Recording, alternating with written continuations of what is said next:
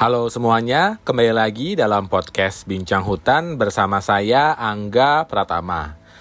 Nah, gak kerasa nih podcast Bincang Hutan sudah sampai di volume keduanya.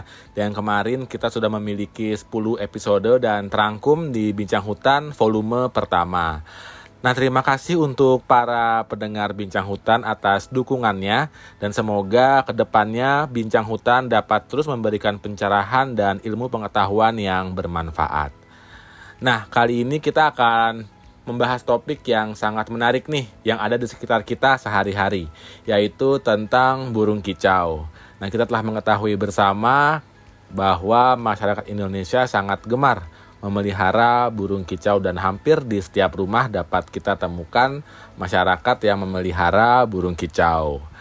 Telah bergabung bersama Bincang Hutan, Ivana Febrisa atau yang lebih akrab dipanggil dengan Nana dari Burung Indonesia dan Beni Okarda, peneliti C4ICRAF. Silakan untuk Nana dan Beni memperkenalkan diri dan menyapa pendengar Bincang Hutan. Halo, perkenalkan, saya Ivana Febrisa, saya Conservation Engagement Officer di Burung Indonesia. Halo, saya Beni dari C4ICRAF. Salam kenal semuanya. Nah, untuk mengawali bincang-bincang kita nih pada hari ini, saya ingin bertanya dong sebagai orang awam.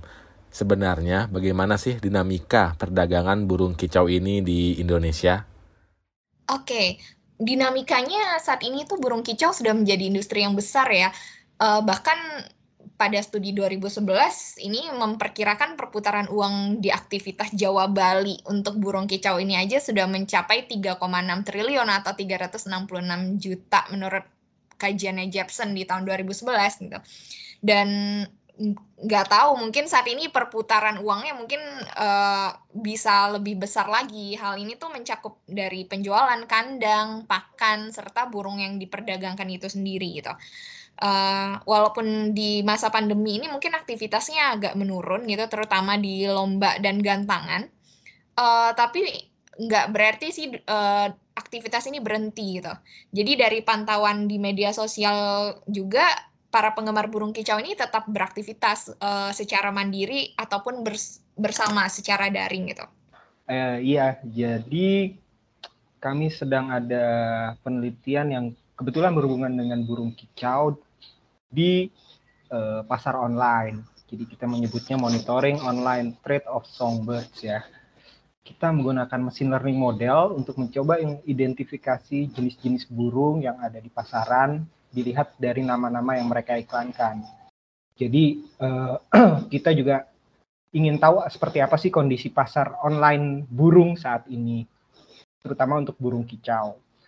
Kemudian kenapa juga, karena selama ini monitoring lebih banyak dilakukan di pasar-pasar burung ya. Kalau dari studi-studi yang sudah ada, kebanyakan mereka survei ke pasar burung di kota-kota besar. Jadi ada kemungkinan mereka yang juga ada perdagangan burung kicau yang ada di, mungkin tidak ada di kota besar atau ibu kota provinsi atau ibu kota kabupaten, itu juga tidak masuk ke dalam survei yang sudah ada. Setelah itu kita juga lakukan survei online kepada para penjualnya untuk mengetahui karakteristik mereka itu seperti apa. Kenapa sih kita melakukan ini? Pertama karena sekarang pasarnya juga sudah berkembang ya, jadi nggak cuma kalau dulu hanya di pasar-pasar burung mungkin atau kios burung, sekarang juga sudah mulai berkembang ke pasar online. Menurut Ivana dan Beni nih, bagaimana sih peraturan yang mengatur tentang perdagangan burung kicau ini di Indonesia? Nah, misalnya ada peraturan yang belum jelas gitu penerapannya. Ini kan bisa saja mengancam keberlangsungan burung kicau ini yang menyebabkan menurunnya populasi bahkan terancam punah. Bagaimana? Oke. Untuk peraturannya sendiri, sebenarnya KLHK sudah mengeluarkan Permenhub nomor 447 tahun 2003 tentang tata usaha pengambilan atau penangkapan dan peredaran tumbuhan dan satwa liar. Nah, mungkin yang paling terbaru saat ini yang paling terbaru itu peraturan yang dikeluarkan oleh pemerintah, dalam hal ini adalah KLHK, terkait burung kicau itu mengacu pada Permen 106. Nah, status perlindungannya di Indonesia ini juga sudah menetapkan peraturan pemerintah PP nomor 7 tahun 99. Nah, terkait tentang pengawetan jenis yang daftarnya direvisi dalam Permen LHK P106 tersebut. Nah, perubahan ini P106 ini juga merupakan perubahan kedua atas Peraturan Menteri Lingkungan Hidup dan Kehutanan nomor P20 tahun 2018 tentang jenis tumbuhan dan satwa yang dilindungi. Mungkin pada peraturan tersebut memang tidak dituliskan secara khusus terkait perdagangan burung kicau, namun di sini dituliskan daftar-daftar jenis tumbuhan dan satwa yang dilindungi, seperti itu. Kalau dari hasil studi kami sebenarnya mirip ya sama yang dibilang Nana, dan saya setuju tadi dengan bilang Nana. Perdagangan burung kicau ini besar dan Marshall bilang ini sulit, hampir tidak mungkin dihentikan. Jadi itu kenapa juga kita bikin monitoring. Jadi kalau memang nggak bisa dihentikan ya kita coba monitor seperti apa perdagangannya. Kalau dilihat dari kecenderungannya, memang kalau tadi nanya dinamika ya, kalau yang dari pasar online ada kecenderungan menurun memang dari tahun lalu. Kita mulai collecting datanya itu tahun lalu ya, bulan April 2020, bukan tahun lalu, malah tahun sebelumnya 2020 sampai kemarin data yang terakhir itu kita olah sampai September 2021. Jadi udah 1,5 tahun. Untuk dinamikanya sendiri, dinamika perdagangan burung kicau, itu seperti apa sih saat ini? Apakah naik atau malah turun mengingat pandemi? Jadi praktis kegiatan seperti perlombaan burung kicau misalnya itu jadi berkurang. Dinamikanya ada kecenderungan lebih menurun di tahun 2021 dibandingkan dengan tahun sebelumnya. Dan itu mungkin efek dari pandemi, juga mungkin salah satunya itu.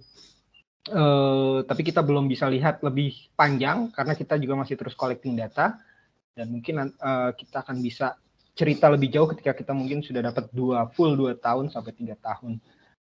Kemudian kalau dari data kami yang berhasil kami kumpulkan, mirip juga 5 spesies teratas yang ada di pasar online. Yang pertama itu lovebirds. Itu covering sekitar 30% dari total iklan yang ada di market. Kemudian murai batu, kemudian kenari, kemudian kacer, dan perkutut. Itu 5 itu. 5 itu cover sekitar 70% dari total iklan yang ada. Jadi sangat masif banget perdagangan burungnya. Oh ya, kita mengumpulkan ada 370 sekian ribu iklan dari keseluruhan 1,5 tahun itu. Jadi bisa dibayangkan berapa besar banyaknya burung yang ada di iklan. Tren perdagangan burung kicau saat ini sepertinya tidak aman gitu ya. Karena pada daerah-daerah yang menjadi fokus studi kami saat ini hampir tidak menemukan lagi burung kicau yang sebelumnya mudah ditemukan gitu. Contohnya di Jawa Barat gitu, burung kacamata sudah diambil ya dalam jumlah besar sejak 5 tahun terakhir. Kemudian juga ada kucica kampung yang sekarang sulit sekali ditemukan dan terlihat di desa-desa gitu ya.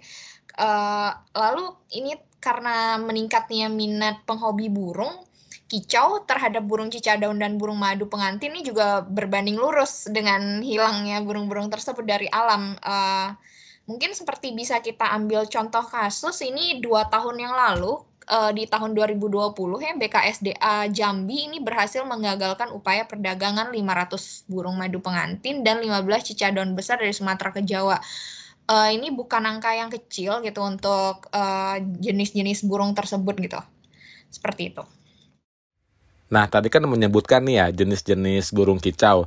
Sebenarnya jenis-jenis apa saja sih yang paling digemari oleh masyarakat dan jenis apa saja sih yang dilindungi oleh undang-undang?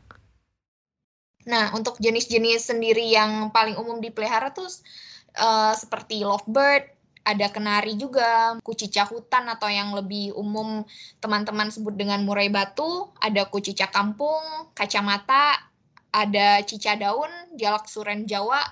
Ini beberapa jenis yang umum digemari oleh penghobis gitu. Lalu tapi dari beberapa jenis ini sebenarnya ada beberapa jenis yang terdampak sebenarnya cukup serius. Di antaranya tuh ada cucak rawa, ada Woksai kuda Jawa, gelatik Jawa, cicak daun besar dan cicak daun kecil. Serta masih banyak lagi sih jenis-jenis terancam punah yang dikhawatirkan lenyap nih jika terus-menerus diburu di habitat alamnya. Dari hasil survei ekspedisi keanekaragaman hayati yang dilakukan oleh Burung Indonesia, kami sempat menemukan ada 16 spesies burung kicau yang dilindungi oleh pemerintah Republik Indonesia.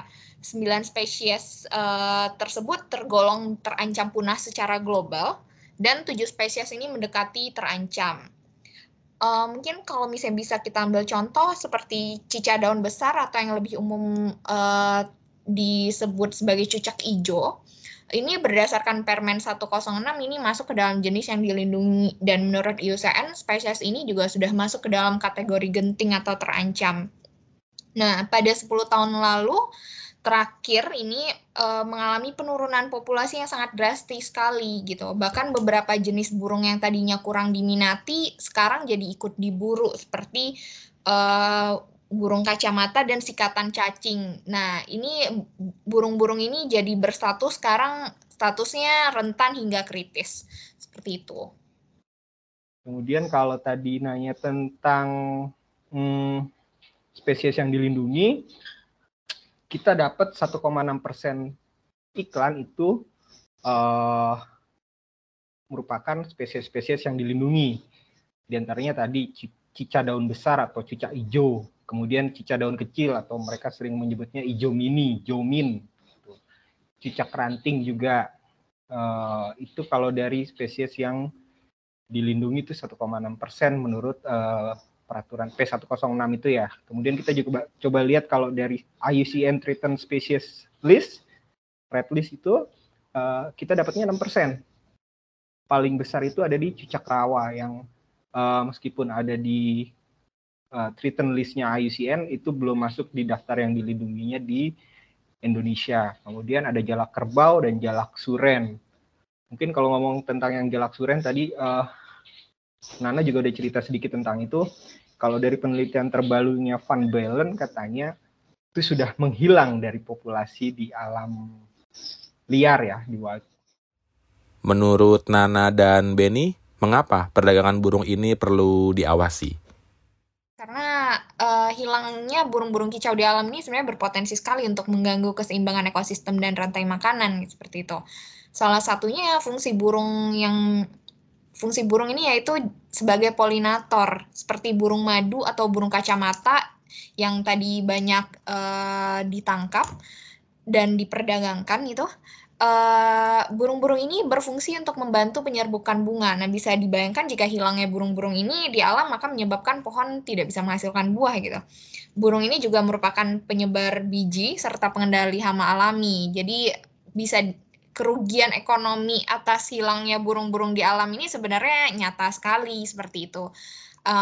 Ada hasil kajian juga atas kerugian ekonomi ini cuma dalam kasusnya kelelawar gitu. Nah, harapannya ke depan agar populasi jenis-jenis burung kicau di alam ini dapat meningkat ya di masa depan gitu, atau minimal stabil dalam waktu dekat. Hal ini tuh harus dicapai untuk mengembalikan keseimbangan alam yang terganggu karena krisis keanekaragaman hayati yang membuat hutan itu sunyi dari burung kicau. Keseimbangan ekosistem ini akan membuat kondisi ini lenting gitu, berdaya penuh untuk menyediakan berbagai layanan alam dan mampu menahan segala bentuk guncangan ekologis gitu. Dan ya memang sekarang sudah banyak inisiatif tentang penangkaran ya. Meskipun di satu sisi juga kebanyakan yang ditangkarkan adalah jenis-jenis yang punya hubungan dengan kompetisi burung berkicau gitu. Cuma salah satu yang harus di-aware juga adalah mungkin kalau pernah dengar tentang burung masteran, itu burung-burung yang dijadikan guru lah istilahnya untuk dikopi suaranya oleh si burung kompetisi ini.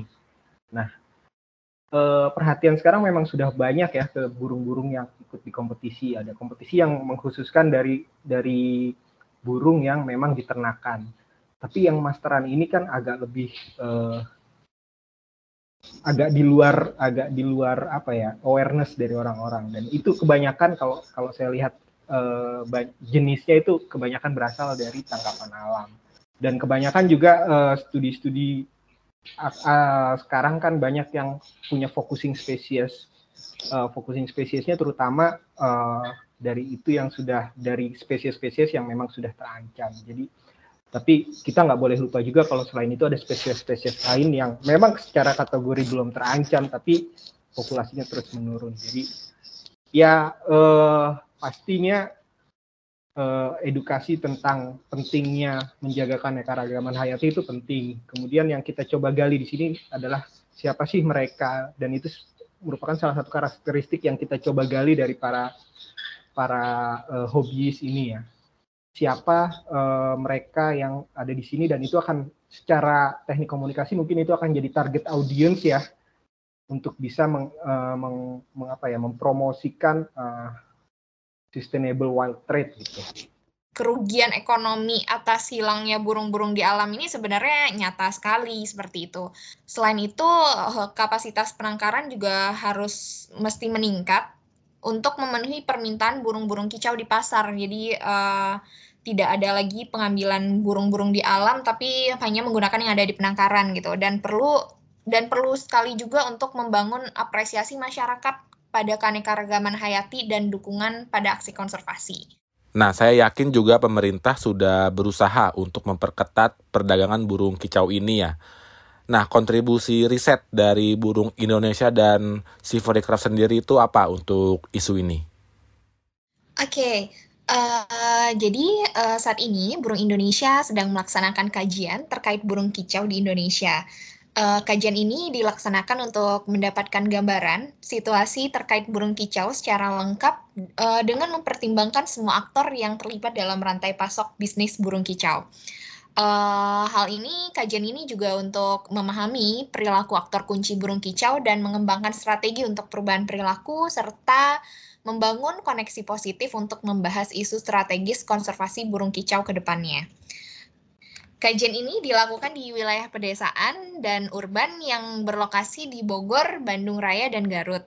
Nah, hasil sementara dari kajian ini menunjukkan bahwa intensi atau keinginan masyarakat desa nih cenderung rendah hingga sedang untuk menghentikan perburuan burung liar. Dari hasil intensi ini, kami melihat bahwa kecenderungan tersebut diduga masih terbatasnya pengetahuan masyarakat tentang peranan dan fungsi burung dalam suatu ekosistem dan burung sebagai indikator perubahan lingkungan. Dari informasi-informasi ini akan menjadi dasar untuk membangun strategi dalam menyusun intervensi sosial perubahan perilaku ke depannya. Salah satu motivasi juga kalau yang kita sedang coba bangun sekarang itu monitoring platform yang kita bangun sekarang tuh bisa menjadi input untuk para pemegang kebijakan untuk bisa membuat peraturan-peraturan yang berdasarkan data-data yang mungkin bisa kami kontribusikan dalam hal ini. Tentang monitoring platform yang saat ini tengah dikembangkan. Nah, bagaimana sih sistem ini bisa membantu pengawasan di lapangan? Jadi kita ingin buat sebuah terobosan baru yang mengekspand monitoring range-nya di pasar online. Kemudian informasi yang kita coba kumpulkan selain jenis burung juga ada lokasinya, karena biasanya penjual juga menyebutkan lokasinya, juga ada harga.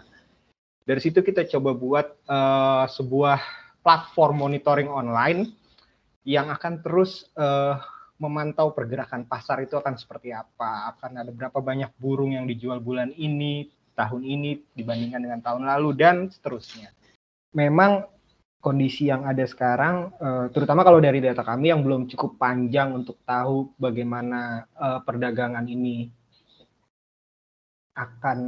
akan seperti apa trennya, kita belum bisa lihat karena kita juga belum memantau focusing ke salah satu spesies karena kajian kami masih sangat umum untuk seluruh burung kicau, tapi saya yakin pasti adalah yang sudah terancam atau bahkan hampir mendekati kepunahan mungkin ya. saya belum bisa bilang pasti kalau dari data kami. Dan ya memang benar tadi, mungkin fokus kita juga sambil melihat, karena ada beberapa kondisi yang cukup unik kalau melihat tren beberapa burung yang sudah cukup jarang ditemui di alam, misalkan kayak cicak rawa, itu harganya melambung tinggi dan sudah masuk endangered species, threatened species di IUCN. Tapi ada burung, contohnya tadi jalak suren yang dikabarkan sudah hilang dari populasi di alam, itu masih sangat banyak ditemui di pasar burung ya. Atau mungkin karena itu juga adanya di pasar burung online, bukannya ada di alam malah. Oke, baik. Terima kasih Nana dan Benny. Nah, sebelum kita tutup, harapan, pesan-pesan, dan langkah ke depan apa sih yang harus kita ambil agar kelestarian burung kicau di Indonesia tetap terjaga? Silakan. Harapannya ke depan agar populasi jenis-jenis burung kicau di alam ini dapat meningkat ya di masa depan gitu, atau minimal stabil dalam waktu dekat nih.